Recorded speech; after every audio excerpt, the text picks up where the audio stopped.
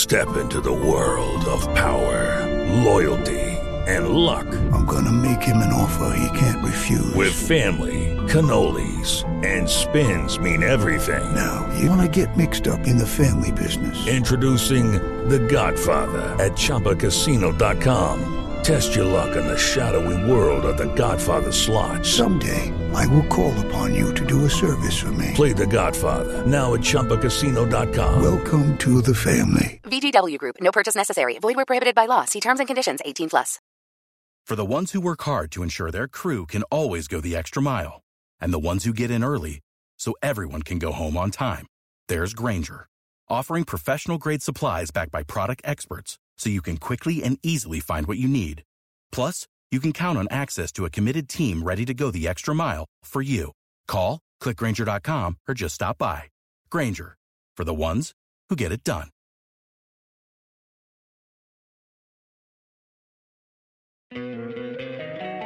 Don't you love an extra $100 in your pocket? Have a TurboTax expert file your taxes for you by March 31st to get $100 back instantly.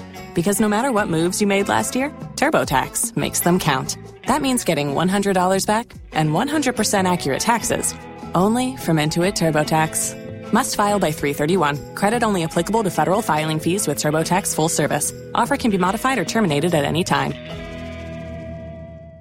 This podcast is part of the Sports Social Podcast Network.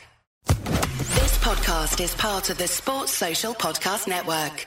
This podcast is part of the Sports Social Podcast Network. This podcast is part of the Sports Social Podcast Network. At Discount Tire, we know your time is valuable. Get 30% shorter average wait time when you buy and book online. Did you know Discount Tire now sells wiper blades? Check out our current deals at DiscountTire.com or stop in and talk to an associate today. Discount Tire. Let's get you taken care of. This podcast is part of the Sports Social Podcast Network. As the #1 audio company, iHeartMedia gives you access to all. Every audience, live conversations, trusted influencers, and the insights and data you need to grow. iHeartMedia is your access company. Go to iHeartResults.com for more.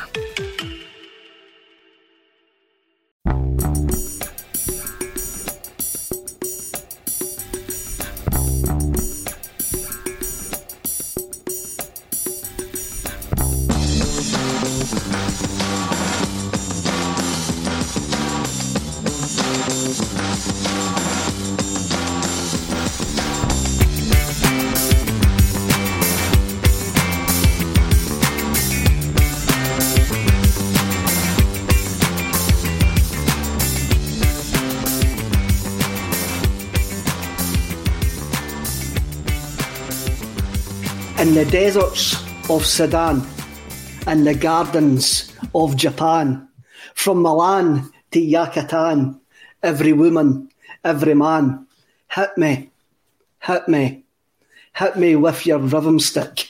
Yes. Good evening, ladies and gentlemen. We are now floating in Screamacelica. My name's Kevin Graham, and his name is Russell Boyce. No Marlene for Only Fools and Horses or Bet Gilroy. But it's Russell Boyce. Russell, how are you doing tonight? Oh, you know how to set up a show, Kev, my man. I've been thinking about that for days. I knew straight away the first line. I thought, I know exactly what song that is. Definitely, that's a belter. So I actually prefer that one to the Beatles one last week. Do you know that? I think that's actually better lyrics. The Beatle ones are a bit psychedelic, hippy-trippy type thing, a bit gobbledygook. Ian Dury, genius, another one of the genius, and we're going to talk about lyrical geniuses later on. We are. When we get to the musical bit. But you've got to talk us through that shirt tonight, Russell. You have got to talk us through that shirt. You have been getting it tight on the State of Mind WhatsApp group. And you know, luckily for me, I don't give a toss, mate. That's just the best. That's just the best thing.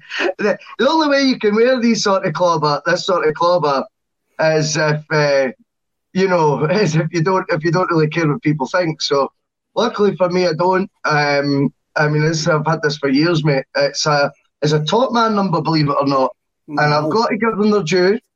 It has stood the test of time. I got this in 2012. and there's not a hint of fading on it or nothing. Don't get me wrong. It's not like an Adidas t-shirt that you wear twice a week, you know what I mean? It's only certain occasions, and I thought there is no bigger stage than SCREAMACELICA, my man, to be gracing you with my leopard print presence. I'm having it, man. You're having it. Did you wear it when you had the pub? Aye. 100%, mate. So you were channeling your inner Rovers return Bet Gilroy, eh? Well, you could say that. But I mean, it was like, folk, I think, like a character in the world, mate. I think there's not enough characters out there. And quite right, there isn't enough characters at all. There's not, and to me, it's just a shirt at the end of the day. And anyone could wear it. If you like the look of a shirt and it's a diesel number that's just a plain denim shirt, crack on, my man. If you like a Primark shirt, crack on. If you like a leopard print shirt, you end up on SCREAMACELICA. That's all I'm saying, mate. Does Top Man still exist? Is that one of them that's went under?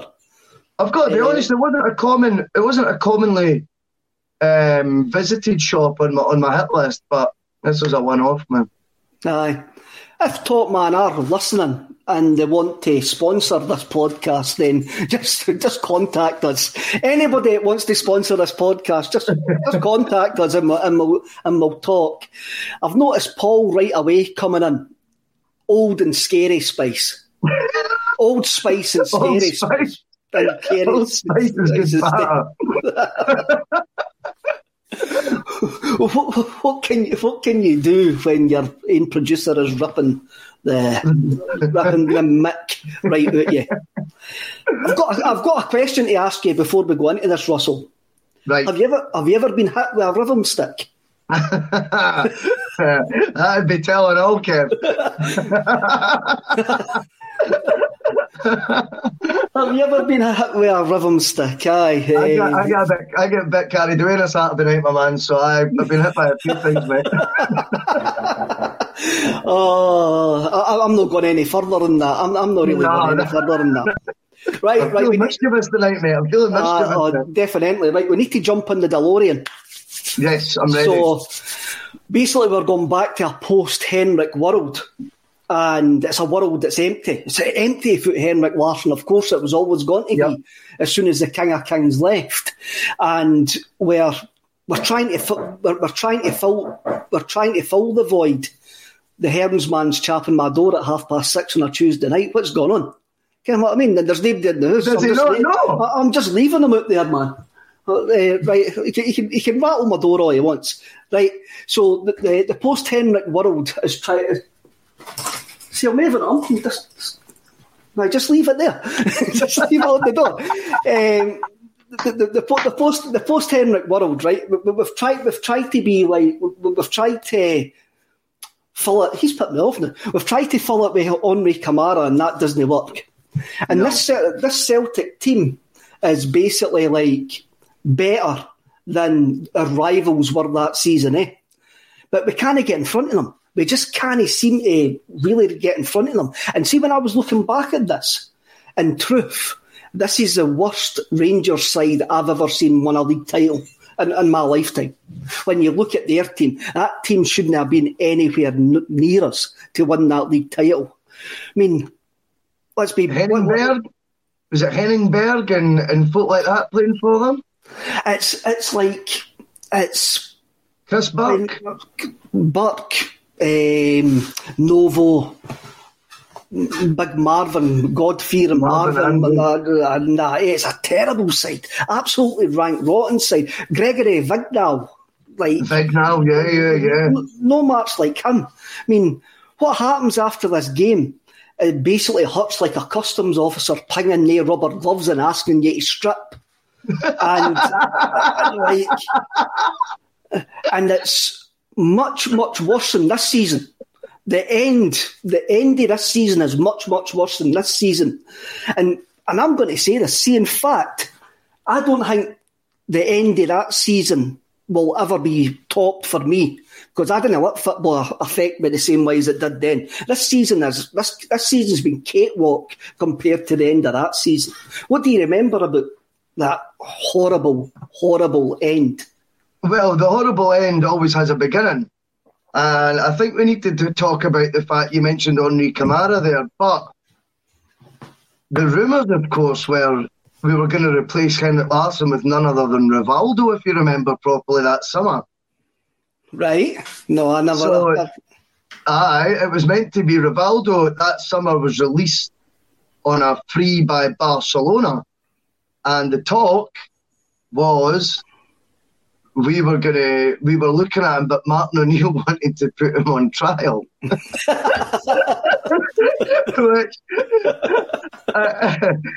I mean, I know we had a show yesterday, Kev, of ifs, buts and maybes, but surely we've got to explore whether Rivaldo would have maybe, softened the blow of the king.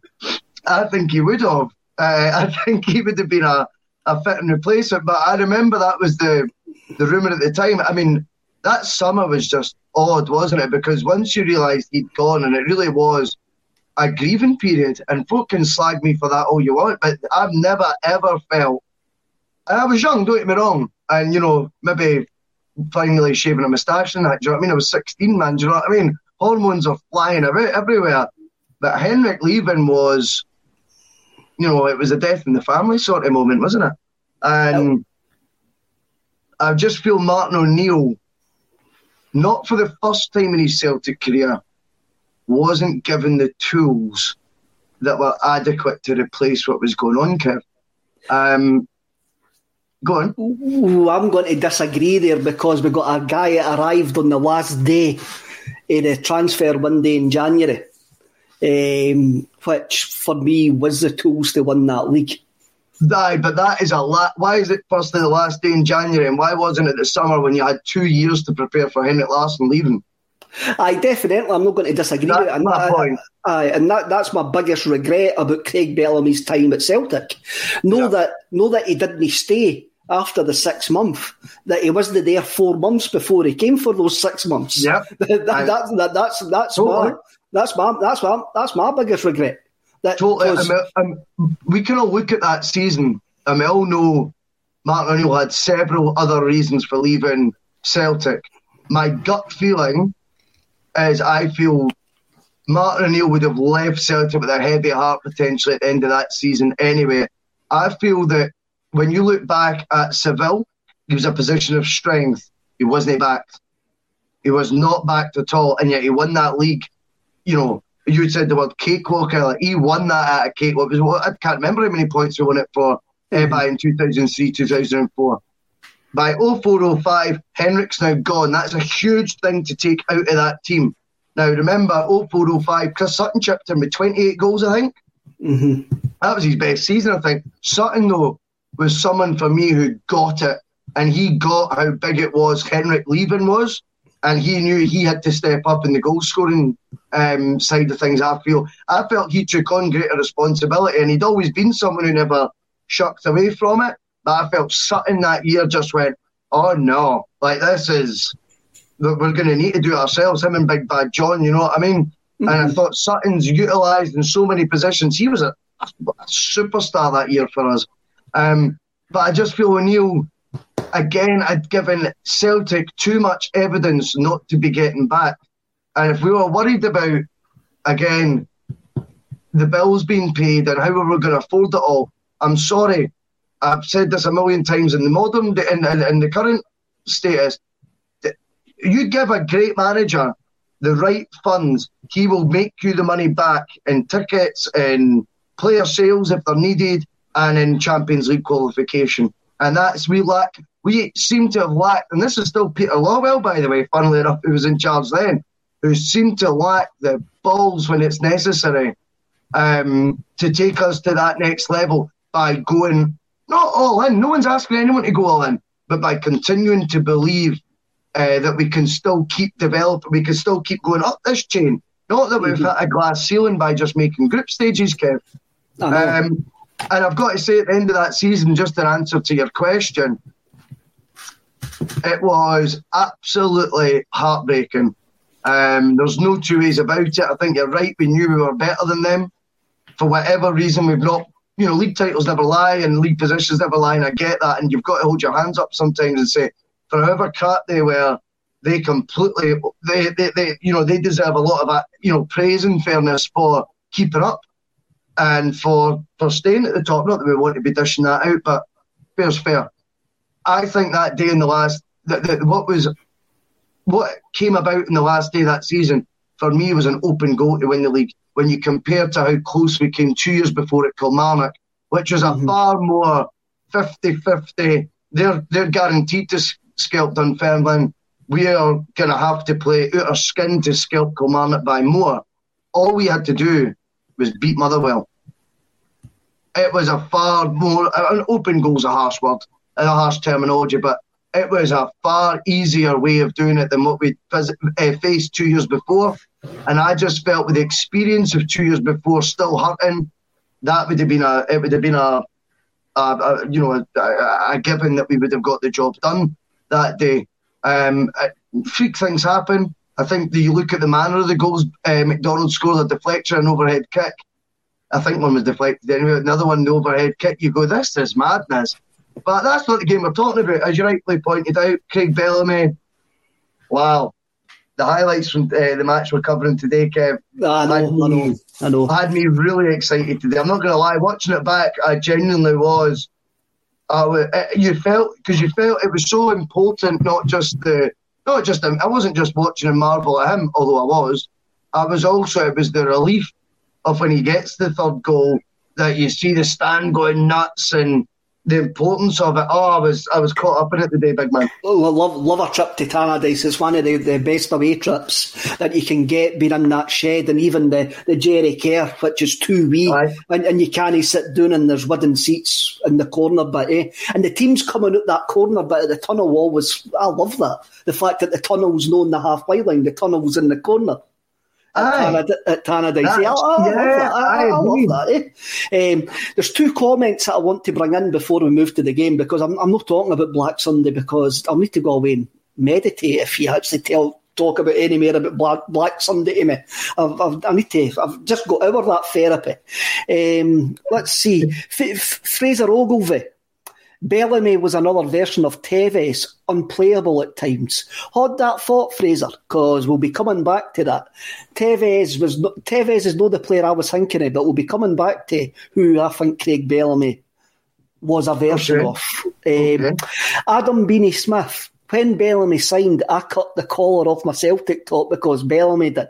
That was one of the things I noticed when he scores the winner here and he does that wee angry celebration. It looks like he's bit the collar off his top. I was going to bring it up as well. Now, my theory was he just folded it in. So I think Adam's been a wee bit... I think he might be a bit hasty, mate. I think all he did was fold it in, big man. Adam's out with the scissors. I'm pretty sure he just folded it in. But So we're trying to say Johnny Hayes was more radical than Craig Bellamy when he cut his collar off his top. That's right. I think his was folded in too. I think it was one of those wee silly flappy nylon collars though, Kev. Do you know what I mean? It was a horrible kit. I think that kit's just been ruined by what actually happened in it. Anytime I see it now, it's just horrible. I just didn't like it. Some of the kits you see now that you didn't like at the time, like the Hampden season with the three big hoops. I didn't like that at the time, but see when I see it now with the big Umbros and all of that through it, that looks better now than what it did at the actual time. At the time. Stuff like that. Paul's put in the comments as well. Rivaldo says about being offered a trial for Celtic. Replacing one of the biggest players in the history of the club wouldn't have been easy, but I'm sure that I could have made my own story at Celtic. There you go. You need to look at the one thing, just to very quickly touch on that, is you need to look at how seriously he took it at Olympiacos. He did not go there. Rivaldo had this reputation for, waltzing about in that. If you look at his best bits, he's an Olympiacos legend, one of their best players of all time. He was doing magical things for them. I think he stayed there for 4 years up till he was about 36, 37. I know. He took it seriously, and if he'd came with that attitude to Celtic, imagine the day Rivaldo signs for Celtic. It would have been bonkers. It's utterly madness. I forgot about that. I can't believe I forgot about that crazy episode that we tried to get Rivaldo on loan. Yeah. There was another one, Amoroso, that he tried to get as well. The other Brazilian striker, I think he'd been at Dortmund. He'd had a good spell in Italy. That's right, aye. And again, he was offered a trial. Oh, and 15 years later, things haven't really improved. Right, so I've parked a DeLorean on Sandeman Street. We've fired into Dundee. I've parked it on Sandeman Street. It's the 19th of March 2005. We find ourselves, along with the 10,828, going to Tannadice to where we're playing a bottom of the league, Dundee United. A Dundee United who have just recently sacked Ian McCall as manager, and his assistant, Gordon Chisholm, actually replaced him. Now, Chisholm lasts 9 months in the job before he gets replaced by Craig Brewster. Right. We're looking for victory to take us back to the top of the league. And despite a good run of form, the team are looking leggy. There's already rumours about Martin O'Neill, what's going to happen at the end of the season. And the squad are looking like this is just a season too far for them. So the team that wandered out the tunnel that day is Big Rab in goals, Wee Jackie, Bobo Baldy, Stan Varga, Ulrich Lawson, Aidan McGeady, Stan Petroff, Neil Lennon, Alan Thompson, Craig Bellamy and John Hartson. The subs that day were Ross Wallace, who came on for Lawson in 78 minutes, Stephen Henshaw, who came on for McGeady in 84 minutes, and Chris Sutton, who came on for Hartson after 61 minutes. And the subs that weren't used were Marshall, Valharan, David Fernandez and Sean Maloney. What's your thoughts on that team, Russell? I think the first thing we need to start from back to front, right? So, has Rod Douglas won his place back off David Marshall? I think by this point, yes. Must have. Mm-hmm. That's mad. That's mad. I knew you come to think. Knew you come to think about it. I didn't think about Big Douglas. Coming back into it. I looked at the Wikipedia and I watched obviously the Celtic wiki. We need to give them a wee mention actually, because they do help us a lot with the show. Well, definitely, aye. Cheers, guys. But yeah, I think I watched the YouTube highlights first, and I thought, wait, why is Rab Douglas playing? So I presumed Marshall was injured. And then you go on, you see he's on the bench. Now, I don't know, maybe he wasn't fully fit. I'm not sure. I can't remember that time, but I thought Douglas was... I didn't think he was out the building by then, but by no stretch there, I think he was playing first-team football by then. And you look back to the Barcelona-Marshall game and all that was the year before. Mm-hmm. That was the season before. And he'd had this huge, whirlwind beginning to his Celtic career. So it is, see, when you see that, and he was out the team by O'Neill, I would say the narrative now is that Strachan didn't fancy Marshall and replaced him with Boric. However, I'm beginning to, when I see stuff like that, I think, is this form obviously quite, dipped quite badly that season? And perhaps even O'Neill would have been strengthening the goalkeeping position in the summer had he stayed. Well, you look at O'Neill's goalkeepers that he signed. Who's the best one? Big Rab. You had Headman. You had Broto. He was the best one. Broto was probably the best one, eh? He definitely was. But I didn't complain about... I didn't complain about us signing Headman either. And Headman suits Screamacelica. He was a bit of a head case, eh? Afterwards, he thought he was a heat case. He thought he was a heat case. It turns out he's just a big blouse, mate. Couldn't he? That Bayern Munich, that goal away to Bayern Munich. Oh, you know what I was in Munich. I was in Munich that night, and one up with 20 minutes to go, and you end up throwing it away again, and. That was Old Olympic Stadium that was in. And I remember when Alan Thompson scored, I didn't actually see him scoring because you're that far away, and the advertising boards were that high.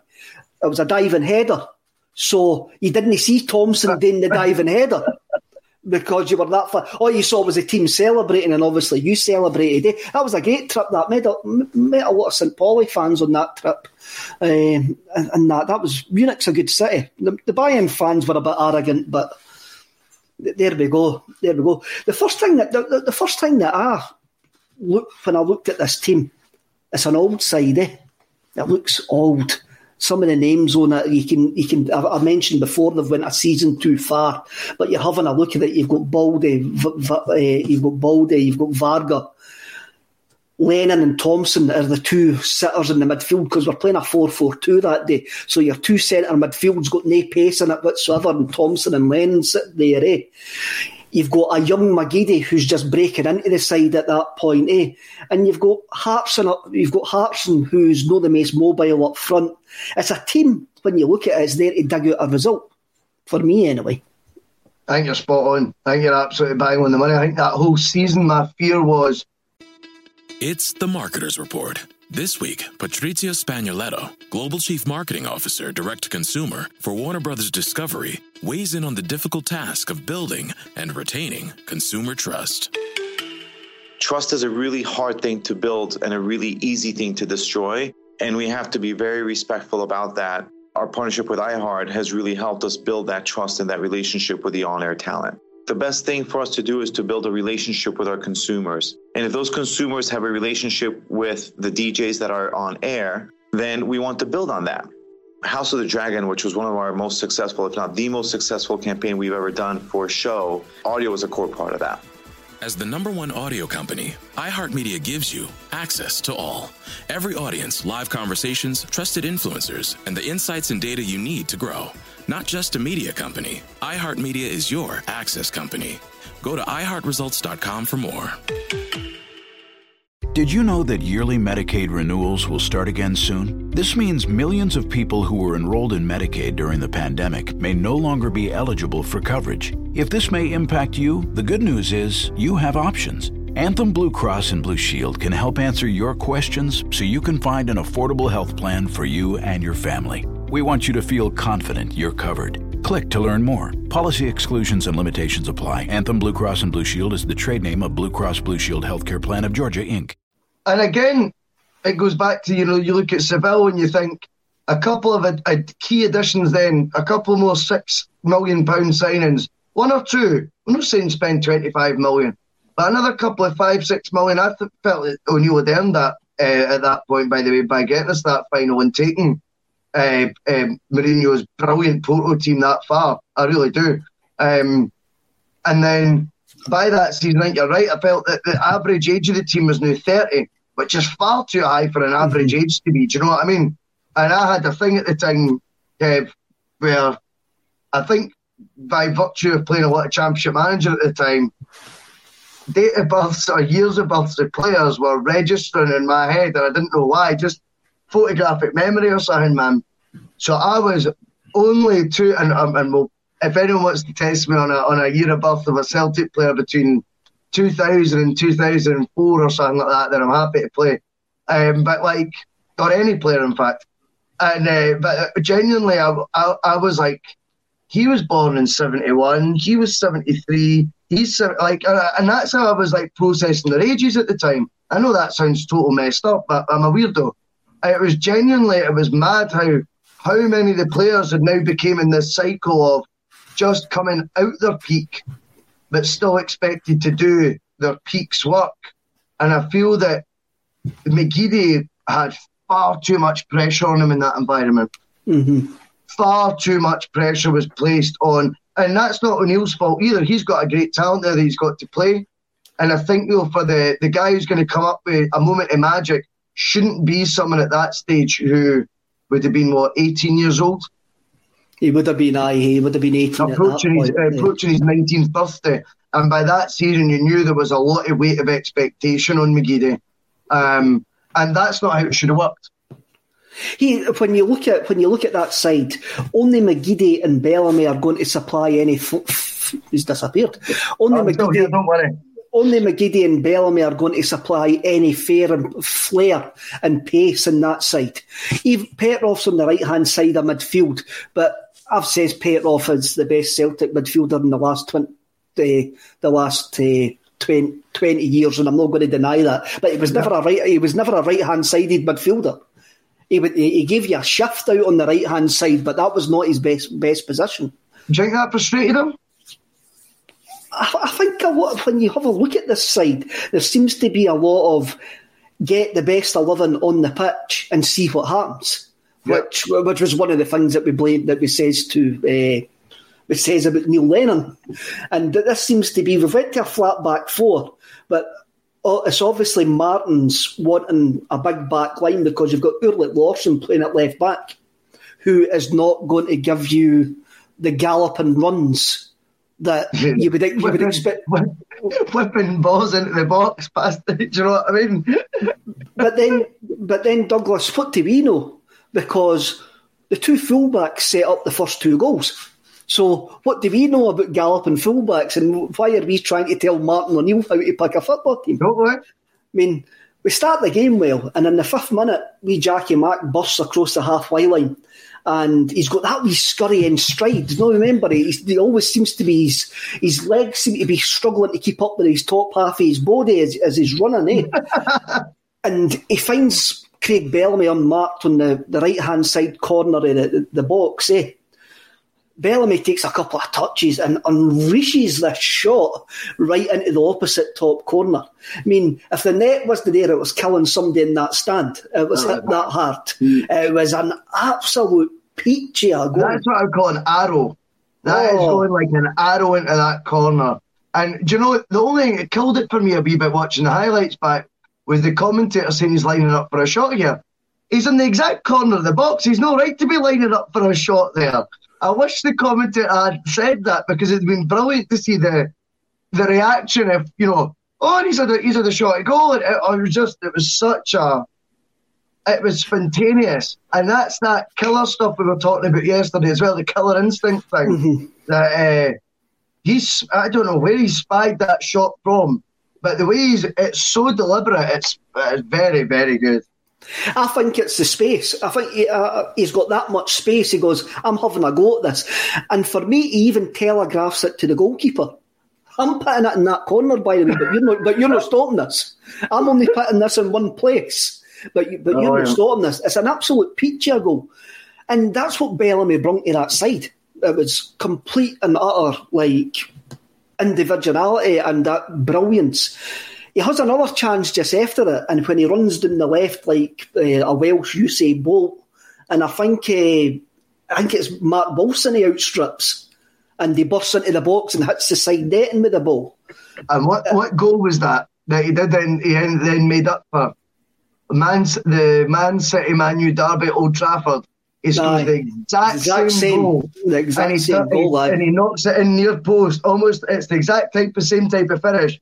It was mental. When I watched it back, I thought, that is exactly what he did at Old Trafford. And it's the same type of finish he goes for, beat him at the near post as opposed to cutting it across the goal, because you'll not expect that. Aye.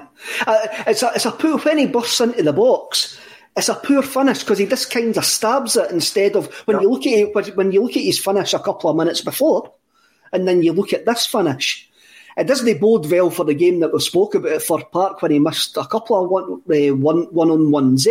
But you go, how can you do the brilliant bit, then just make an arse of it?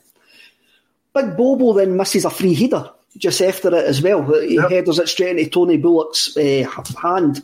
Then bizarrely will allow Dundee United to equalise. So for anybody that can remember this goal, the Dundee United goalie launches the ball from the edge of his own box and nobody touches it until Jim McIntyre volleys it in the Celtic penalty area, just above the penalty spot. It was an unbelievable goal to lose. And this was when Stan Varga as well. Stan was superb for us, but at this point his legs are creaking and he's not looking as mobile. But this ball doesn't touch the ground for the goalkeeper kicking it until Jim McIntyre volleys it into the ball. I'm calling it a volley. I'm sure Jim would probably say he scuffed it, but it wasn't a clean. He didn't catch it clean. But he managed to direct the ball into the net. And I was like, what a horrible goal to lose. What a terrible goal to lose. Well, Kev, do you not think it was the exact type of ball that Celtic defence, you didn't try and play against them? Because that Celtic defence, that was meat and drink. Do you know what I mean? I know. Lumping the ball up from the goalie. That's the one thing. You worried about teams when they passed it round the Celtic defenders. Do you know what I mean? Because them turning was maybe a wee bit slower, as you say. But balls coming that long, that was the one thing you always went, perfect, they can do that all day if they want. Do you know what I mean? Mm-hmm. We'll be fine. And that goal, as you rightly say, it just seems to, once it's bounced once, you just know you're going, that's going to be the goal when I was watching it back. And I did remember it when I seen it, but it was like, you knew this is going to be the goal here. And I just felt like that type of ball, that is what I associated with those Celtic defenders just lapping up all day. They loved that. But I've got to say, you look at the Dundee United's 3 centre-backs that day, and you think, do you know what? They had 3 lumps as well, did they know? They did. Gary Kenneth was one of them. Ritchie, Paul Ritchie and Alan Archibald. There's no much mobility in there. What I noticed about the Dundee United team, and this is something I forgot, Derek McInnes played for them. Derek McInnes played for Dundee United. I forgot about that. I mean, he came back for West Brom. That's right, aye. I mean, West Brom he came from. See that goal, Big Varga looks like a teenager that's been sent to tidy his room because he's just like sort of, Lord, I'm meant to deal with that ball. And it's a horrible goal. Even when I saw it again, and I can remember watching it at the time, and I'm going, how did they manage that? It's just a punt down the field. Nothing much happens after that, but we regain the lead on 34 minutes. Ulrich Lawson, after I just says he was never a fullback, decides whatever Jackie can do, he can do as well on the left-hand side, and he strolls across the halfway line. And he fires the ball to Bellamy on the left edge of the box. And with this time, with his left foot, because his first one was his right foot, with his left foot, he fires it into the opposite top corner. And you go, wow, how did you manage to do that? This is a tremendous strike because he's running away from goal. He's running towards the corner flag, and he somehow manages to turn his body and angle the shot across his body, straight into the top corner.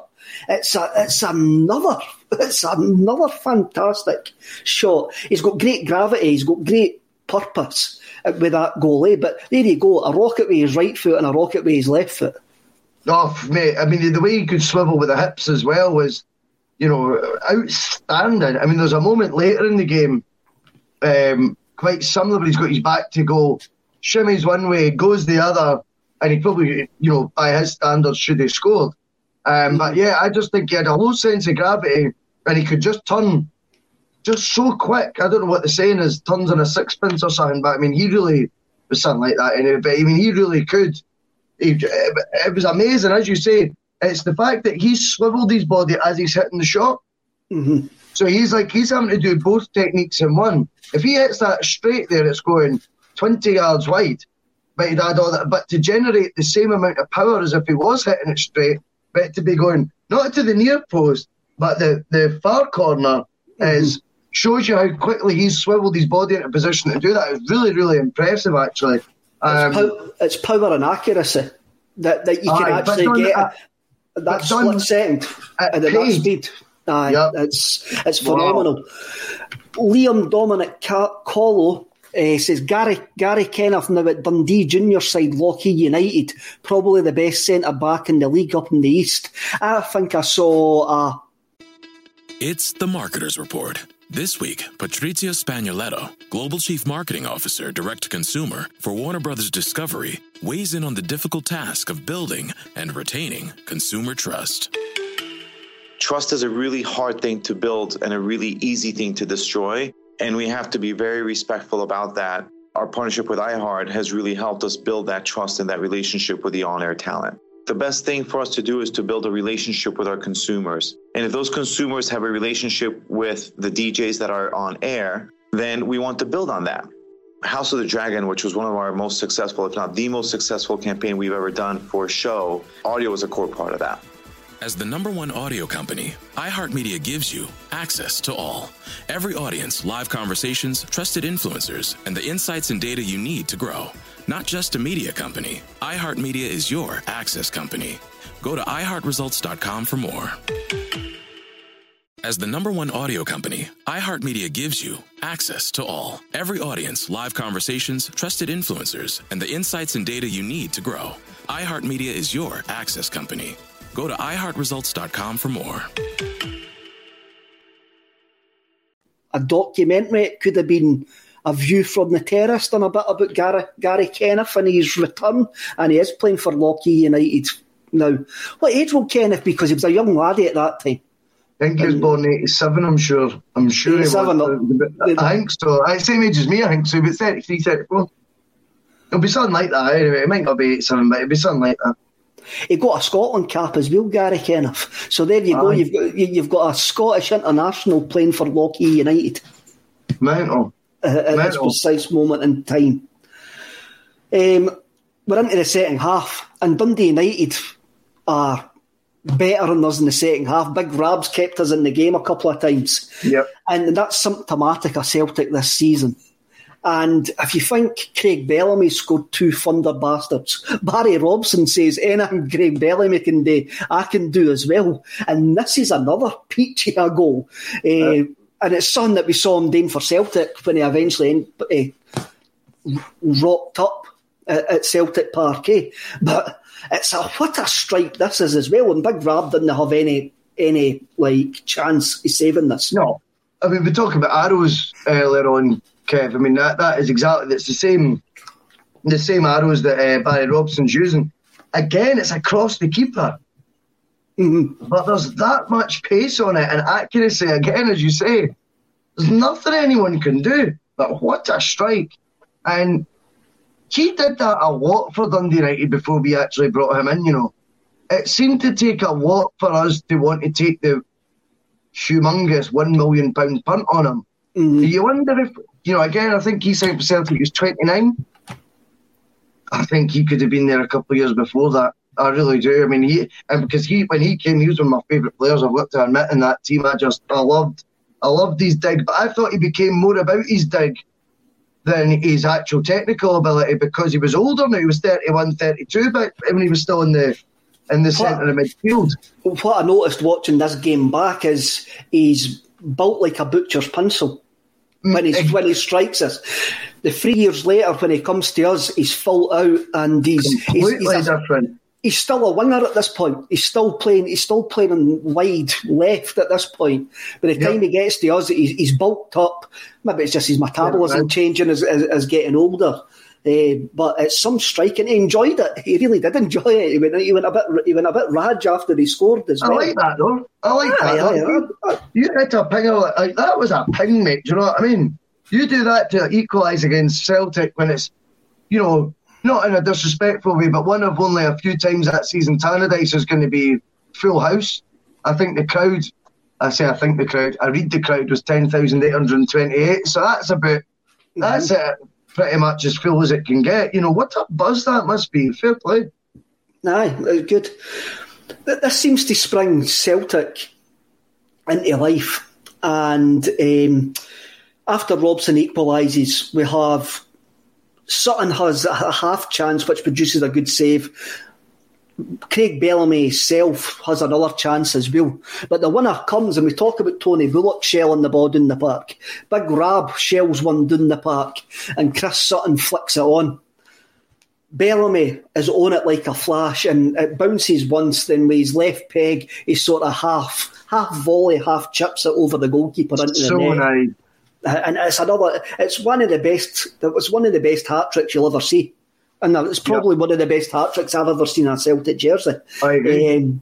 And he runs to that corner with the wee fair play stand in the shed, and he's got that grimace of somebody who's constantly constipated, because he always looked angry when he scored. I like that. I like that. But that's how I think he used to bite the collars off his top. rather than cut them. He used to just bite them, eh? And that was his pre-game ritual. He just bite the collar off his top, eh? And that was in 81 minutes. I think he scored 80 minutes. And I think we've got to say as well, Sutton, man. I mean, this guy is a joke. Folk talk about the telepathy with him and Henrik. I think all good players, worked better with Chris Sutton beside them. Look at Shearer, how prolific he was working with Sutton. Mug. Larsson, best years with Sutton. You look at Bellamy there. Sutton's came on as a sub. I'm guessing he's got an injury prior to coming on as much as he went off later on. And straight away, it's just the intelligence of the flick. He always knows where they're making the run, where he's to put it, where it's to go. He was the perfect foil for so many different strikers. And, even that season we talk about him playing with, a slower John Hartson, they were still battering in goals between the two of them in Europe and domestically. Sutton, in fact, took, I feel, a lot more responsibility on his shoulders to become more of a goal scorer because the king had left. And he actually ended up, I think, with nearly 30 goals. I think it was 28 or 29 he scored that season. And I think for me, he is the second best striker I've seen play for Celtic. No two ways in my lifetime. No two ways. Nah, if you were a partner with Chris Sutton and you see that ball coming and you see him positioning himself for it, you're off. Because you're going, he's flicking that on. And he'll find you. But that's the difference, Kev. He'll find you. It's easy to flick it on to nowhere. But he has got the football brain. He knows where you're making the run. Mm-hmm. He's either seen it out the corner of the eye, or he's just, if he's smart, he'll be going into that area over there, so I'll put it over there. But I thought, for me, that flick on there just epitomised him to a T. Do you know what I mean? Mm-hmm. Zinco, usual contributor, comes in and says Sutton was world class. Honestly, I don't think he maybe gets the credit that he deserves, Wales, because he was playing alongside the greatest player that a lot of us are ever going to see in a Celtic jersey. But when that greatest player comes out and goes, I wouldn't have been half the player if it wasn't for that guy. Yeah. David Kelly, this is a great point that David Kelly makes. Funny how many good strikers Sutton just happened to play alongside, eh? That's it. And I'll look back. I think it's brilliant by Zinco saying about the world class element. Now, would Chris Sutton have got that label if Sven-Göran Eriksson had grown, the cojones to call him up for the England World Cup squad 2002? Because if you're telling me Michael Owen wouldn't have benefited from playing alongside Chris Sutton or would have done better with Emil Heskey, we are talking a different sport. A completely different sport. Now, there's a stat about Michael Owen with Emil Heskey, which is, I think Heskey supplied him with, I can't remember the amount of percentage, but it's a high percentage of Owen's goals. And I go, well, double it. And that's what would have been the case if it had been... Sutton would have looked at Owen straight away and went, I know exactly what I'm doing with you. It would have worked. They would have been deadly, especially Sutton at his peak, 2002 World Cup. And that's all because he told Glenn Hoddle to ran it. Was it Kevin? Was it Glenn Hoddle? Was it Glenn Hoddle? Thought it was Kevin Keegan. No, Glenn Hoddle. 100% Glenn Hoddle. But I just feel like that was really petty. And I do also believe that it was the fact he was playing the Scottish game. I've got to get that in there because I do think there was a snobbery towards that. I mean, Henrik Larsson must have been sitting in that Sweden squad laughing because they played England. And he's going, I can't believe that guy Emil Heskey is a starter for them. And my pal Sutty, who just set up 53 goals for me last season, isn't even in the squad. It's embarrassing. What I love about Sutton as well is he hated Alan Shearer. And everybody was when they won the title, when Blackburn won the title, the SAS, and both of them couldn't stand each other. They just couldn't actually stand. Brilliant. Stand each other. Sutton tells it like it is. That's the thing. See Sutton, and even in the media punditry, okay, he knows when he's being controversial. He knows when he's being controversial. That doesn't stop him saying what he thinks. I mean, he said that about Dunfermline. He's right. You look back now in history, and you look at silly Jimmy Calderwood. You know what I mean? You go, no, David Murray hired you for Dunfermline. Of course Sutton would have known that by then, because he's quite an intellectual man. And Big Sutton wasn't afraid just to call it as he seen it, and I like that in someone. I remember speaking to Gary Caldwell, and I asked him who was the hardest, John Hartson or Chris Sutton, to mark. And Gary Caldwell actually says, he says, Hartson, you know what you're going to get. It's a wrestling match. It's physical. And he says, Sutton's a sneaky bastard and you don't know what you're ever going to get with him. that maybe actually just sums up what it was. But Big Hartson, you're getting a wrestling match and it's all physical and that. With Big Sutton, you didn't ken what you were going to come up against. He could do everything. He was a full package. He could play as well, Sutton. Oh, he could. He was an intelligent player. You don't get to play centre-half that amount of games for Celtic, or centre-mid that many games for Celtic. I know what you were saying earlier about shoehorning players in, but at times he was the best choice for those other variety of positions as opposed to up front, and that is serious kudos to me, do you know what I mean, for being that, having that again, that comes down to the football brain, because he's not in any of these positions for pace or energy or whatever, well, energy maybe, but not pace, do you know what I mean? And yet you could play him centre mid and he offers something different. He had definitely a bigger football brain than I think he gets credit for as well. He wasn't just some lump up front, Kev, do you know what I mean, that you were just hoofing balls up to, and hopefully Son will come off his backside or his shoulder or whatever. He was nothing like that. Nothing like that at all. After Martin O'Neill says about Chris Sutton and Craig Bellamy, he says, Chris Sutton liked him and Chris Sutton didn't like anybody. He says, but he got on with Craig Bellamy, so he says Bellamy must have something. After this game, Martin O'Neill says Craig Bellamy's just sent a message to the board, and they must find the money to buy him. And Bellamy himself said that he wanted to make a big impression at Celtic because to play in front of these fans is very, very special. So Bellamy got us as well. It's just the same as Big Chris, as we've been talking. Chris got us. So how did we end up getting Craig Bellamy? Basically, it was because he fell out with Graham Souness at Newcastle. So you're always only a winner with the Celtic support if you fall out with Graham Souness. I mean, I would just love to hit Graham Souness. Right, I know Souness is a character and all of that on the telly, but I would love to hit Graham Souness across the face with a live kipper, man. Not a dead kipper. It would have to be a live kipper, so it's flat on my boot. And when you have a look at Bellamy coming in for... This week on The Marketer's Report, Patrizio Spagnoletto, Global Chief Marketing Officer, Direct-to-Consumer for Warner Brothers Discovery, weighs in on building trust. Trust is a really hard thing to build and a really easy thing to destroy, and we have to be very respectful about that. Our partnership with iHeart has really helped us build that trust and that relationship with the on-air talent. As the #1 audio company, iHeartMedia gives you access to all. Every audience, live conversations, trusted influencers, and the data you need to grow. Go to iHeartResults.com for more. Henri Camara, who by this point we had sent back to Wolves, it was like insipid to inspired. Bellamy absolutely carried that team in certain games. And as soon as Bellamy came into that side, he was by far the best player in Scotland by a week. He was quite easily the best player in Scotland for those 4 or 5 months that he was actually there.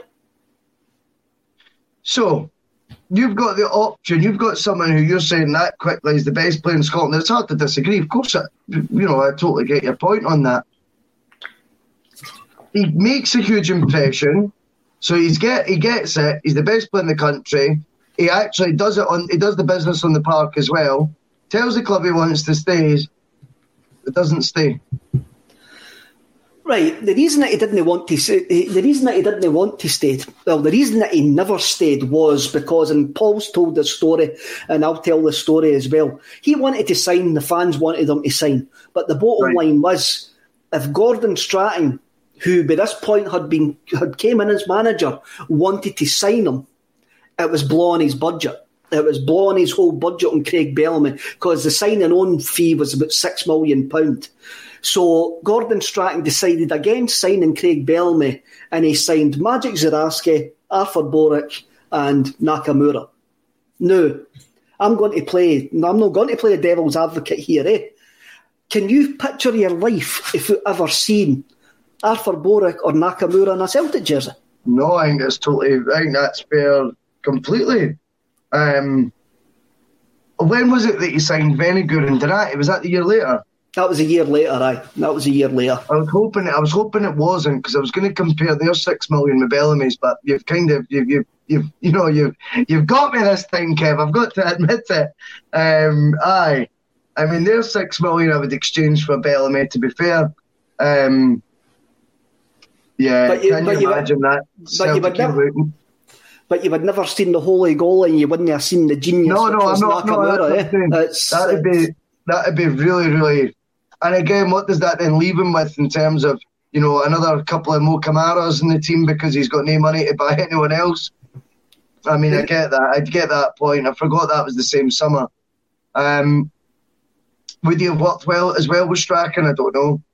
Maybe that played a part as well. Was Strachan his manager at Coventry? Somebody in the comments can maybe... Yes, he was. It was Strachan his manager? Was. Aye, so... Maybe Strachan just didn't fancy him. But I must admit, I'll go with Paddy John Hughes here in the comments. Good call with Strachan. I think when you look back on it, it was a good call with Strachan. Bellamy himself, he left Newcastle and went to Blackburn for 6.75 million. Then he went on to Liverpool, then to West Ham, then he moved to Man City in 2008, where Mark Hughes, friend of a State of Mind podcast, was the manager, and he played the best football of the career. The clubs that he left Celtic for, he was involved in £40 million worth of transfers after he left Celtic. He went to Man City for £14 million. Mm-hmm. £14 million. When you watch him at Man City, YouTube this, watch his goals at Man City. I think he played his best football of his career at Man City. And now I'm going to rewind us to the comment earlier on about Tevez. I was listening to the World Football podcast, Radio 5 with Tim Vickery, and I can't remember the other boy's name. And they were praising Sergio Aguero and his ability to shoot across his body. Bellamy is better than Aguero at shooting across. That cross-body stuff. He was a bit like Tevez. He had that wee devilment on him. But for me, Craig Bellamy is a better finisher than Sergio Aguero. And Russell's dumbfounded. No. Absolutely dumbfounded. Watch the goals that he scores for Man City. How many? We're not talking how many. We're not talking about how many. There's not going to be no highlight reels of the ones he's missed, Kev. Huh? There's not going to be a highlight reel of the ones he's missed. I'm talking technique. If you're going to play praise... Surely technique results. Surely a good technique is finding the back of the net. And for me, I feel that Aguero, finishing wise, I remember Aguero's debut for City. I think it was his debut, and it was like City had signed a cheat signing. Do you know what I mean? I think it was Swansea away, and he just takes the ball outside the box. He's about 25 yards. He just thumps it, dips into the bottom corner across his body, as you're talking about, almost effortlessly. No backlift. And I'm not here to criticise Craig Bellamy, because I love Bellamy as a player. You know that. I 100% did. But I don't know. Right. I'll clarify this. I'll kind of rewind myself a bit. I'll kind of rewind myself. Maybe rein myself in. Fire it into reverse. Beep, beep, beep, beep. There we go. There's my reverse gear. There's my reverse gear gone in just now. When on his day, right, Bellamy was just as good as finisher as Aguero. When you see the amount of goals that he scored across his body. Across his body. I think Bellamy was someone who needed to play every week, right? He needed to be treated as the main man. He liked it. He needed his ego tickled. I think he was one of those players. Nothing wrong with that, by the way. When you've got the ability that he does, I totally get that. I think there was a text or something between him and Shearer when he was Shearer's sort of partner, and then they'd had a fallout. I think at City, it probably wasn't 45 games starting even under Hughes, despite the 14 million price tag you speak of, when I think he was definitely worthy of being that. I think his peak moment was that Old Trafford game. I thought he destroyed United that day. And if United if City had won, I think his name and folklore at City would be different, if that makes sense. I think... Aye, definitely, aye. Do you know what I mean? They lost that game, which goes against them, but he was a joke that day. And I'm going to go back to what you're saying about the money, which you're spot on, by the way. I agree. Naka and Boric, I would always want them.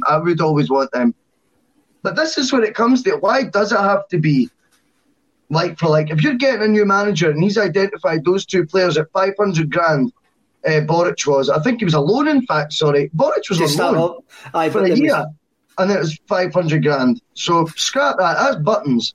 And then Nakamura is 2.75 million. For me, dig deep. If Bellamy wants to come, sign him for 6.75, because the one thing with Bellamy is you get all of that back one day anyway. You would. And then some. He does not get sold for £2 million, for £3 million. If anything, his value goes up. All you got to do is worry about covering his wages for the time he's there. But he will get you goals to take you places that will generate the club more money, as I keep going back to. I would have made special exceptions for him when your goalie that we're talking about was signed on loan and Nakamura was under £3 million. But we paid a fee for Boric within a couple of months. We actually 500 grand, mate. Come on. Was it 500 grand? Well, when you're talking about budgets, you're talking about the wages and that as well. And I think Gordon Strachan made the right decision. I mean, we did. But you don't want them all. This is my point, though. Why does it have to be one or the other? I want the moon, mate. I want the moon. Bring me the moon. Of course you want it all, but we're having a look. How unfeasible was it, Kev? How unrealistic would it have been to have went, aye, we've got enough. You look at Dermot Desmond. Apparently, when he wants to step in and sign Roy Keane when there's 5 months of a dud season to go and pay him 65 grand a week, we can afford it. There's no money coming back on that deal, remember? And, you've got to think ambitious, man. You have got to think ambitious, but then I can't see that Gordon Strachan's made the wrong decision there. I can't see it. I mean, there was a perfect opportunity for Bellamy to come back to Celtic, and it was in 2010 when he was leaving Man City, and he ended up going to Cardiff. For weeks, Neil Lennon and Peter Lawwell put a deal together and went to Craig Bellamy, come back to us, because Man City knew how good a player he was. Didn't want to sell him to any of their rivals. They didn't want to sell him to anybody in the Premiership. So Celtic went in, and Bellamy himself ended up going to Cardiff in the Championship. That's his boyhood team, away. Fair enough. It was his boyhood team, and also it was for family reasons. That he had. There was family reasons, but I'm thinking Bellamy in 2010 as well, after his season for Man City, he would have tore it up here. He would have really, really tore it up here. Now, I mean, you're talking about he left Celtic 40 million in transfer fees, but there's an interesting story. I mean, he started his career at Norwich, and I didn't think this was Chris Sutton maybe at Norwich at the same time as him. Was Chris Sutton at No. That would have been after it, yeah. Miles off. I know, because Sutton was... That'd have been after it, aye. It would have been. Because Bellamy would have been like 12, 13. I mean, maybe Bellamy was there as a schoolboy or something like that, but I don't think that if their paths crossed, it would have been, I don't know, getting an autograph or something like that. Ewan Boy Martin comes in there when we're talking about Bellamy, wages, Nakamura, Boric and all of that. Let's not forget Law was the CEO and didn't want high earners, which is true, because when you actually look at it, I think Sutton disappeared Sutton disappeared quite quickly because his wages. Jackie Mack disappeared to Wolves because they weren't willing to pay his wages as well. So Ewan Boy Martin has definitely got a point there. When he started his career at Norwich, and would you believe at Norwich, he was quite a lippy wee guy in the dressing room with senior pros. He never seems like the type of guy who would fall out with people, does Craig Bellamy, does he? It doesn't seem like that type of boy that would annoy the senior pros. But you know, though, Kev, you need them. I think every team you need, but you know, I feel like Declan knew, but you know, you need a prick in the team. Do you know what I mean? You need someone who's a nightmare. See, even for his teammates, is a nightmare. So if he's a nightmare for his teammates, what is he like? What is he like? You know what I mean? For opposition teams, if he's a nightmare to you, I can see what Paul's saying there. He remembers Bellamy there at 15. Expecting a first team game at 15-year-old. When he broke into the Norwich first team squad, there was only one of the senior pros in the squad stuck up for him. Everybody else hated him. Who was that senior pro? Who stuck up for Bellamy? Who stuck up for Bellamy in the first team dressing room at Norwich. At that time? At that time. It's going to be good, isn't it? It's going to be good. Peter Grant. It is Peter Grant. Yes! Well done, man. Well done. Peter Grant. No, I got carried away there. I was absolutely buzzing I got that. Peter Grant, maybe Eddie Howe's assistant, was the only person in the dressing room that stuck up for Craig Bellamy at that time. It shows you how things go about, eh? You can't talk to me for 5 minutes, Kev. I'm just sitting here buzzing, man. I'm so glad I got that right. I know. I can't believe you got that right. That's one of my. I thought you were never going to get that link, the Celtic link to that dressing room. See, Kev, this is the influence you're having on me, mate. This is the influence you're having, big man. I'm doing my homework these days. No, I knew it must be Celtic related. I knew it had to be Celtic related. That was the only thing I could think about. Right. Stuart Horan comes in, tankard for Boise. We need to get you one of the tankards. We need to get one of the tankards. Philip DeMarco, Darren Huckerby. No, remember, we were always linked with Darren Huckerby as well. When Martin O'Neill was there, type of player. Every summer we were linked with Hakan Yakin and Darren Huckerby. We're just going into the music phase, the new Kevin. Darren Huckerby was very much Craig Bellamy's B-side, wasn't he? Aye, definitely.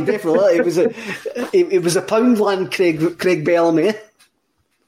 He was his B-side. It was just...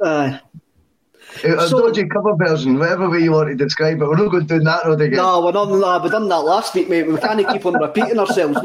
It's no Soccer AM we're on, eh? We can't keep on repeating the same joke. Yet.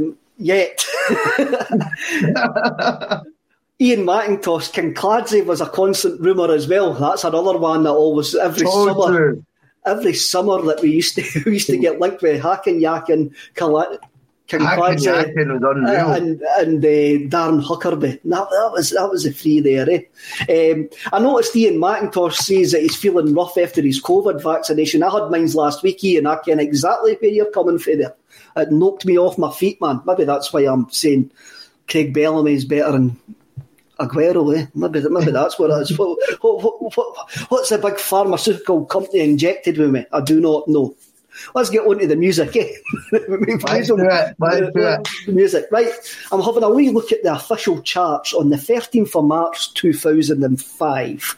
At number 1 is McFly with All About You.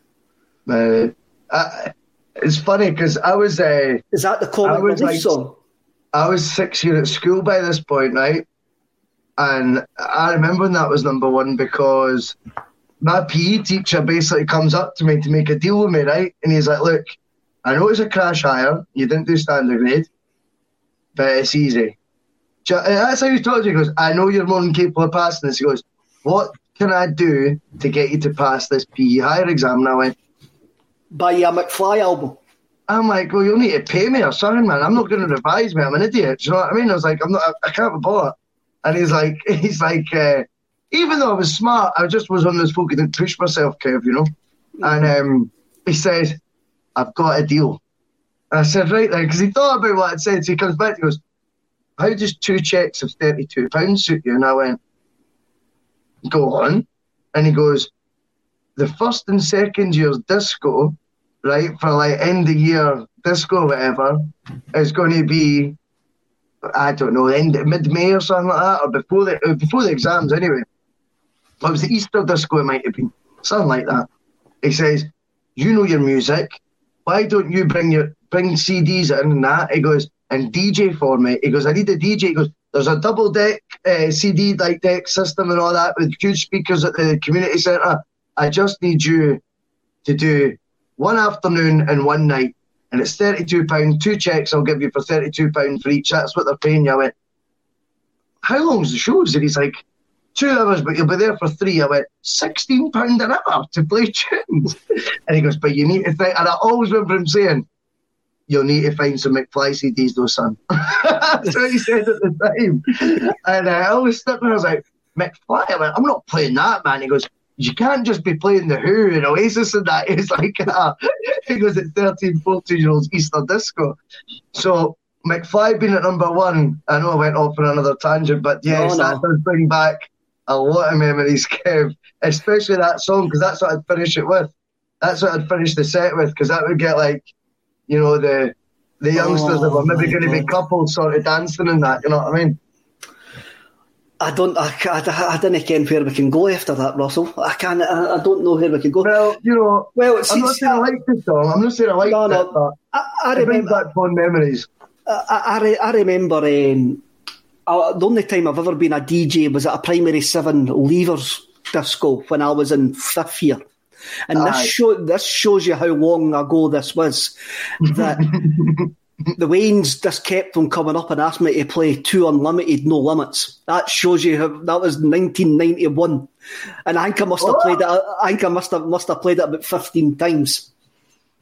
That is longer ago than I thought, Kev. Definitely. Aye, 1991. So. Number 4 in the charts is Dakota by the Stereophonics. That would be right up your street. You liked the Stereophonics. Number 8. This will have a wee jump here. Number 8 in the charts is Crafty by New Order, and New Order is one of these bands that we're going to talk about tonight. Russell, take us away with New Order, because you want to talk about their album. What was it? Waiting on the Siren's Call. Aye, so it's funny because I remember that Crafty song being on it was either CD UK or Top of the Pops, and I watched them do it live, and I'll be honest to you, 16, 17 years old, what would that have been, 17, I didn't know much about New Order at that age, but I just watched that song live and thought, that's a belter. I loved it right from the get-go. I thought, I really like that song. Done a bit of digging, like they did 2 more singles. One was Crafty and one was Jetstream, I think. Yes, Jetstream was with Anna Matronic from the Scissor Sisters. Aye. Oh, is that her from the... I hadn't not joined the dots. She was from the Scissor Sisters. Okay. So the 2 singles that followed, I remember keeping an eye out for when the singles are coming out, because I wanted to hear the next song this band New Order's done, you know what I mean? And then, of course, at that time, LimeWire was the... We're allowed to say that, eh? Aye. I was illegally downloading from LimeWire at my bud's house at the time. And she was cool. She was really into music and all that. And she's like, you do know that's Joy Division? I'm like, you what? And then I was like, I only know that one song by Joy Division. And don't get me wrong, I think only she did as well. But we couldn't believe that was the same band. You know what I mean? It was like, what? And that's how I found out, like, obviously, like True Faith and stuff like that. Blue Monday, songs like that coming out and going, this band's mega. And then I've got to give a shout out to the guy he used to work for me at the pub. He would do the cleaning in the morning, do some day bar shifts. But his age is probably with you, Kev, right? And he would always hark back to 91 and the glory days and that. But he was a good guy, man. And he knew his music. And he put on Waiting for the Siren's Call. And I went, I recognise that song from a time. And then the next song that came in the jukebox, this was before the pub had opened, was Crafty. And I went, now wait the new. I mean, I loved that song back in the day. And he told me it's from this album, Waiting for the Siren's Call. And I listened to it the past week, and it's very good. It seems kind of like what I said about Bowie last week, like they were having a lot of fun with it. I felt like it's a really upbeat lot of songs. And it's only by track number 8, I can't remember the name of it now, where you first hear the sort of stereotypical Peter Hook bass line. Do you know, like, like before that, it's all like sort of really short, like, I don't know how to describe it because I can't play music, do you know what I mean? But it's a lot more bouncy, and then it's like track 8, I can't remember what it's called. And it's like the longer sort of, just typical Peter Hook style riffs. But no, it's a great CD. The 3 singles are superb, and I enjoyed listening to it this week. It took me back, definitely.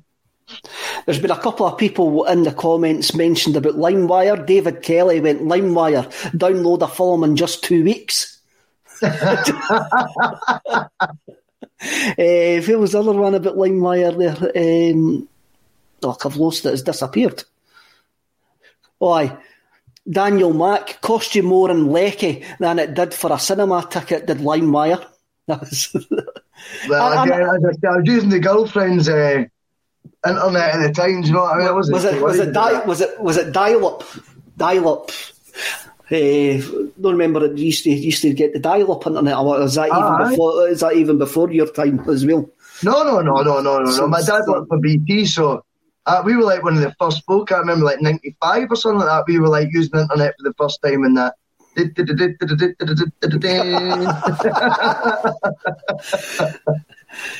New Order are a seminal band, and even Joy Division. I mean, when you go into their back catalogue, from Joy Division to what they became, and they invented Ibiza. They went to Ibiza, and when they came, by the time you get to them releasing Technique and Brotherhood, you can hear the right disco influence. And I've seen them. I've seen New Order twice. The first time I saw New Order, this is going to make you feel really, really young, Russell. I saw New Order at the Reading Festival in 1993. They headlined on the Sunday night, and they were superb. That was when what album? 1993, Republic. Republic had came out with, what's the song? I can't remember. It'll come back to me. It's interesting though, because the first time I seen them was at Tea in the Park 2005. Well, I reckon I seen them on this tour at the Barrowlands. I reckon I saw them on the Waiting on the Sirens Call tour at the Barrowlands. Yeah, I nearly said Brendan Rodgers came on. Brandon Flowers came on the stage. Is that him for the Killers? Aye, and he did a song with them. I can't remember which one. But he definitely came out and did a song. I think it might have been Love Will Tear Us Apart, but Brandon Flowers, Tea in the Park, 2005, New Order, definitely happened.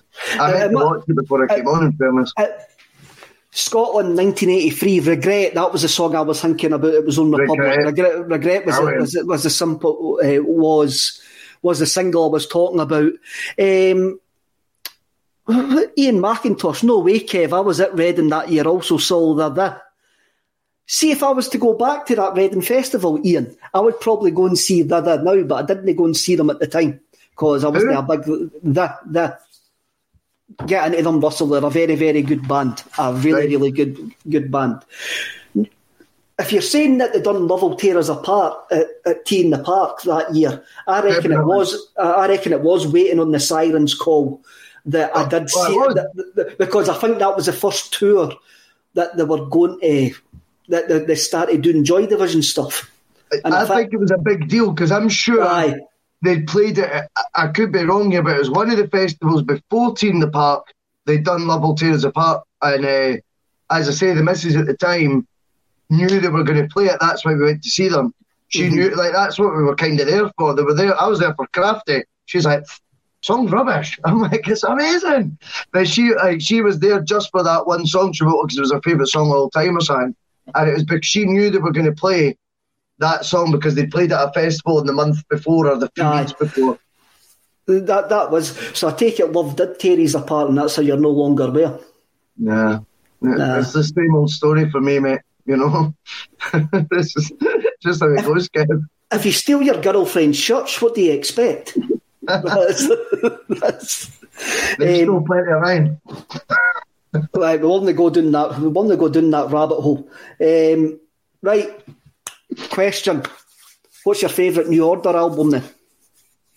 I don't know, man. I don't know what my favourite New Order album is. That's probably the first album I've listened to in full by them in my life. Is it? Right. Oh, for me, the album that you've got to actually listen to is Power, Corruption and Lies. If you're going to like listen to any New Order album, the 1983 album Power, Corruption and Lies, then Technique. They're my two go-to with New Order. But can I tell you my favourite songs? Aye, of course you can. I like Crystal. Right. Temptation. And True Faith. There you True go. Faith. Are they all on different albums? Yes. Aye, they're awfully different. They're awfully different, like time spans. I was hoping they were going to be in the same album. I could say, well, I ken that one. Do you know what I mean? Crystal was on Lost Sirens, which was 2013. That was. Aye. Is it good as that? That's a tune, that is, as well. I love that song. Aye. I kind of didn't really do albums, but New Order are fantastic. I mean, anytime you hear that drum beat of Blue Monday, brilliant. And the story about Blue Monday, that it was the biggest selling 12-inch of all time, and they didn't make any money off it because the sleeve cost too much.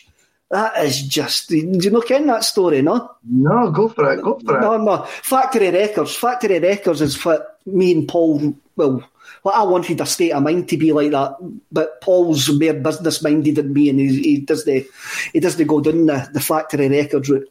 Basically, New Order made a sleeve, a Peter Saville, who's a big artist, sleeve for the 12-inch, right?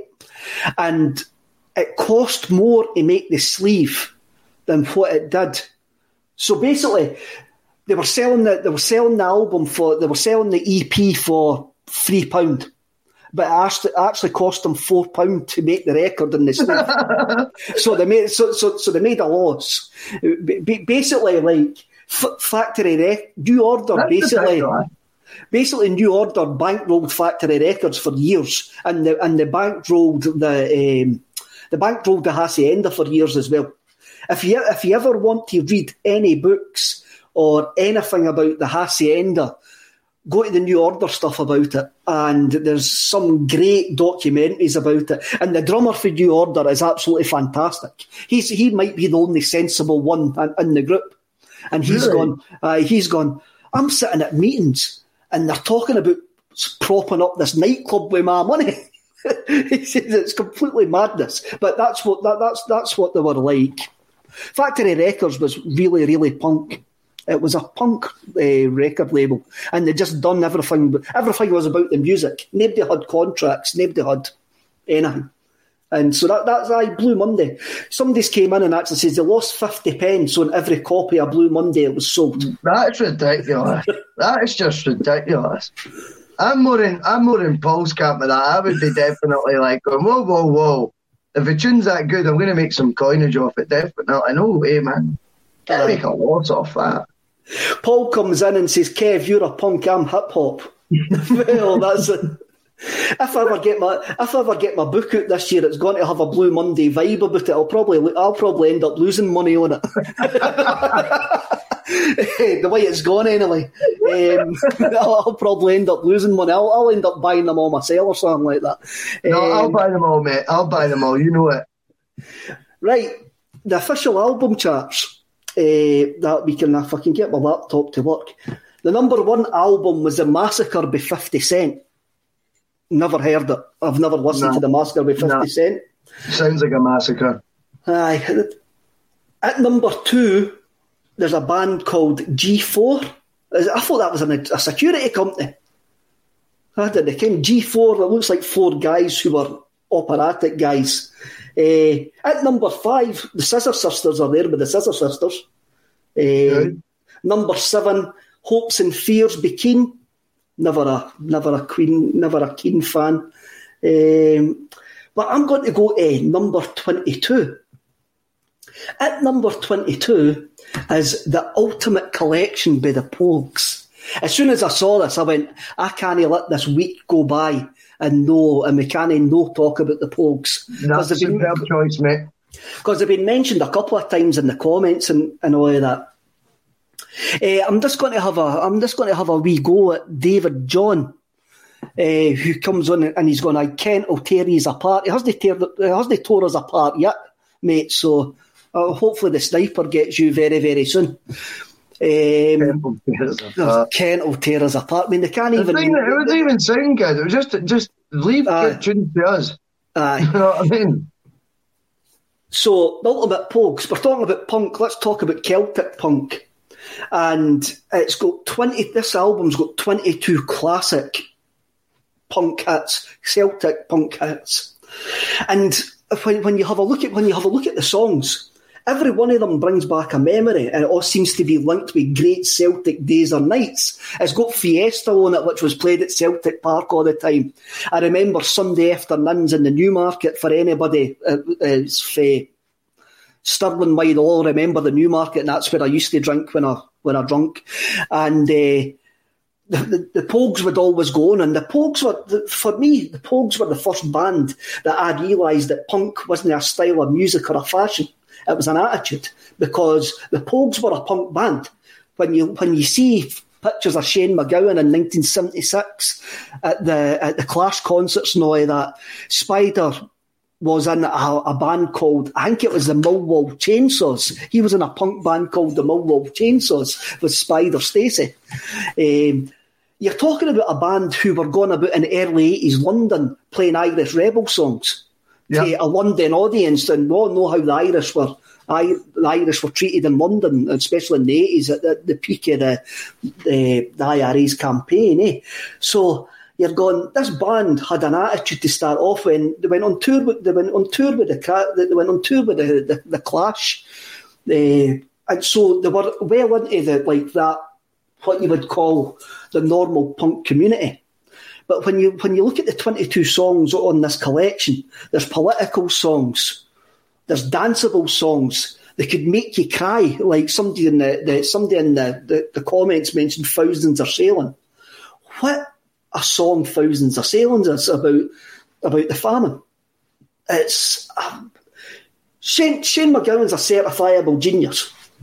No argument with me. But when you look at what's on this Ultimate Collection, you've got Fairy Tale in New York. Everybody kens about Fairy Tale in New York as well. I mean, it's great. If I Should Fall from the Grace of God, Misty Morn and Albert Bridge, Body an American. Every one of them's a classic. Every one of them's a classic song. A Pair of Brown Eyes. Come on. Shane MacGowan, for me, there should be statues of Shane MacGowan for being the ultimate rock and roll guy. But I reckon that he's not talked about in the same sort of style as Keith Richards, because he doesn't look like Keith Richards. He looks like Shane MacGowan. All Shane MacGowan has actually got is his talent. Sheer talent. He's a poet and one of the greatest songwriters ever that Britain Islands has ever produced. But you'll never see him on the front of a T-shirt. You'll never see Primark coming out with a Pogues T-shirt like they done with the Ramones T-shirt or anything like that. But for me, the Pogues should be seen the same as the Ramones and all that, because they took Irish folk music, and I'm using the Neil Lennon air quotes here, Irish folk music to a wider audience. And we spoke about it before we came on. Look at the video for A Rainy Night in Soho. Look at Shane MacGowan in that video with the big shades and all of that on it. If you can see anybody that looks more rock and roll in the world than what Shane MacGowan looks in that video, I've yet to see it. But Shane MacGowan... I'm trying my best. But you need to get the mirror shades on, mate. You need the mirror shades on. But Shane MacGowan gets this, like, for me, this bad press. No bad press, but he doesn't get the respect he deserves because of how he looks, of the whole mess of... That's not a mess. It's a chaotic lifestyle that he's actually lived, where he should be getting... There should be actually getting, like, statues of Shane MacGowan in places for me. I think as well, I mean, I listened to the album last night. It turns out you know half the songs. I mean, there were some songs, I've got to be honest, and I admit that I didn't know as well as I probably should know. But again, what should you know? I don't really subscribe to that anyway, but I loved it, right? And, you know, the song you mentioned there, Rainy Night in Soho, generally, it was annoyingly like the first song I heard, but I played it again today and I felt the exact same way again, if that makes sense. And because I was like, was that just because it was the first bit of the album I listened to last night? Do you know what I mean? And then I've just kind of, do you know what I mean? I've just went in autopilot or something like that. But I was really trying for the first song. I played it again today and I felt the exact same. I felt like I was falling in love, Kev. That's the honest truth. It's the best way I can describe it, and I can get slagged for that all you want, but luckily I don't care. No. I felt like I was like, that is the best way to describe it. I feel like I'm like listening to something and like he's taking me somewhere. Do you know what I mean? And then at the end when he says the song's nearly over, and then he sings about, you know, you're the measure of my dreams, just think it's just a fantastic lyric. I know it might not sound much, I suppose, in this context, the way I'm saying it, but listen to the song. And then basically, you know, you're the measure of my dreams, saying to someone, that is what everything you build your dreams up to be, you actually, it turns out, are that. You are the measure of my dreams. I just thought, what an amazing, as you say, great songwriting and stuff. What an amazing way to put it, Kev. I really took to that song in particular. I mean, you know, you're talking about the ones you've heard around the stadium. I mean, my era will always be, you know, like that, like when the boys at the back. I used to love that. Do you know what I mean? That takes me back to my first ever Celtic game. Do you know what I mean? But I think you talk about being regarded as a rock star. I think sometimes as well, people think of Shane MacGowan as not as a singer. You know, just as this sort of rough sort of, do you know what I mean? Like voice that's coming over. Folk forget the music. It's about delivery. And it's how you connect, Kev. They think folks see him too much as a parody. Oh, definitely. That's a great point. I think that is one half of it. I then do believe people that aren't thinking deeper when they listen to it are just hearing a voice that they're going, oh, it's no Charlotte Church, you know what I mean? It's not Will Young's, like, do you know what I mean? It's not all the octaves, but it's about delivery and it's about connection. And that is two things. That album I listened to, Kev, you've got to take your hat off to him and go, he connects when he's saying something. And when he means something a wee bit more, the wee bit more oomph he puts in it, boom, it registers, it pulls at your heartstrings, and it makes something in your brain tick. I would compare it, if I'm being completely honest, to Johnny Cash's last album, his vocals on that as a similar sort of vibe I get. Yes, I'm having that. Aye, do you know what I mean? I think of the two vocals, they're like, because Johnny Cash, you know, obviously Hurt's the most famous one, but there's Hung My Head and stuff, and he can't be exactly variant between octaves here, but when you need that bit where you go, right, that means something big, that's a heavy moment, they know how to deliver. And also I feel there's something, the connection side is something that it's relatable.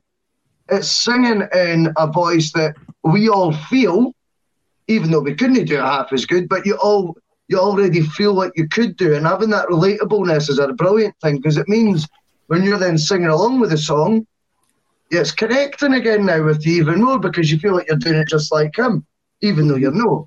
And I just wanted to get that point across. I think vocals are so important in a song, but there's so many more reasons than just sheer technical ability. And I thought he really encapsulates that. And as I say, I've got to say again, Rainy Night in Soho is now, that's a song for me 100%, man. I mean, you mentioned Johnny Cash there. I don't think you can ever watch that the Hurt video that Johnny Cash does his foot actually welling up, because it's a powerful video. I mean, you have a look. Somebody mentioned, sorry, the comments keep on flying up, so if I miss one, I keep it in my head.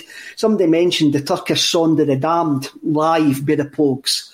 And I remember watching a Pogues video when you used to have videos in the early 80s. I think it was live for the Town and Country Club. And it was just chaos, and the audience was bouncing about the place, and it was utter madness. Eh? And you've got Shane MacGowan up there delivering passionate, intelligent vocals, but folk are just seeing this guy standing up there with a cigarette, no front teeth, holding onto the microphone stand. Strange, funny thing is about the Turkish Song of the Damned. It's actually named after a song by the Damned, the punk band The Damned. Yeah. Have you ever listened to The Damned? Mm-hmm. Machine Gun Etiquette is the album you've got to listen to by The Damned. Fantastic album that is. And the Damned have got an album called... the Damned have got a song called The Turkey Song. And Turkish Song of the Damned is actually... They came up with it on the tour bus in America. Aye, they came up with it. It sounds nothing like it sounds nothing like it, but that's how they got the title, The Turkish Song of the Damned. That's how we got it. Sure. For me, I mean, there's plenty of like Pogues greatest hit albums in that, but I think you've Run Sodomy Lash, and the album that I really fell in love with the Pogues, Centenary Season album, was I Should Fall From the Grace of God. And I can still listen to that album today, and it's still genius, and it takes me back to 1988, takes me back to the sunny days, takes me back to the Centenary Season.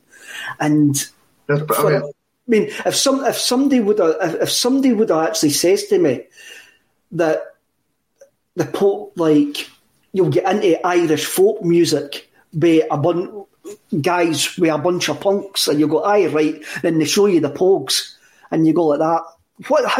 How out the box thinking is that? Instead of being a post-punk band, we're going to do fast versions of Irish rebel songs and write our own Irish classics in an Irish folk setting. That takes balls, that takes vision, and that takes a genius, which is Spider Stacey and Shane MacGowan. I think that's total fair, and you know, I think you're right. I think the style of music is maybe something that you could think, I'm not really into that. That's really not my bag. And then, as I say, you know, I'm listening to it last night, and I'll be honest to you, I kind of skipped to the ones I knew. That's fine. Because they are where they are. You're off that playlist generation. I'm an album man, know what I mean? But as I've said to you as well, I mean, like, the jukebox was a big influence on me, because it did take me to a million different tracks I would never ever have played either. Do you know what I mean? I don't know what I would have been if I didn't have that.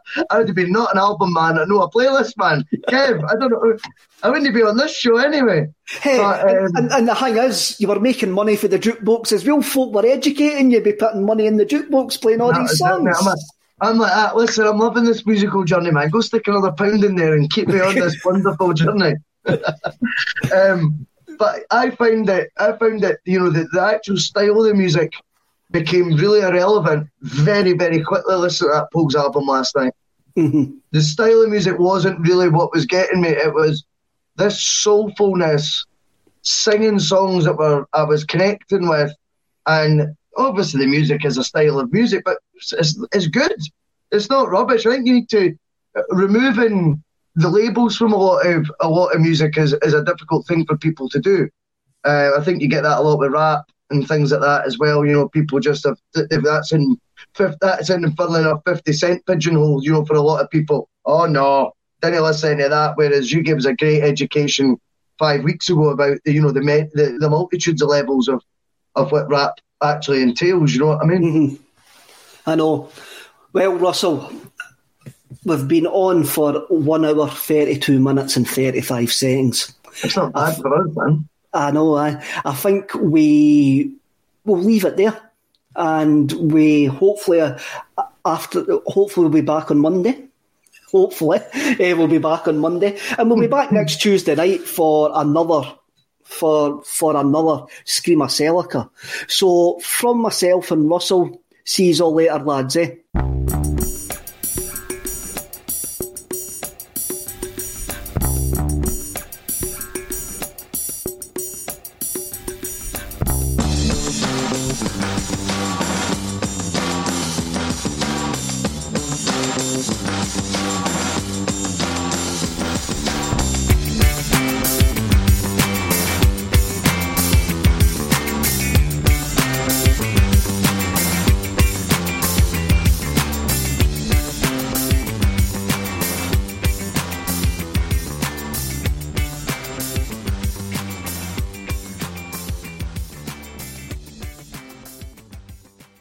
This week on The Marketer's Report, Patrizio Spagnoletto, Global Chief Marketing Officer, Direct-to-Consumer for Warner Brothers Discovery, weighs in on building trust.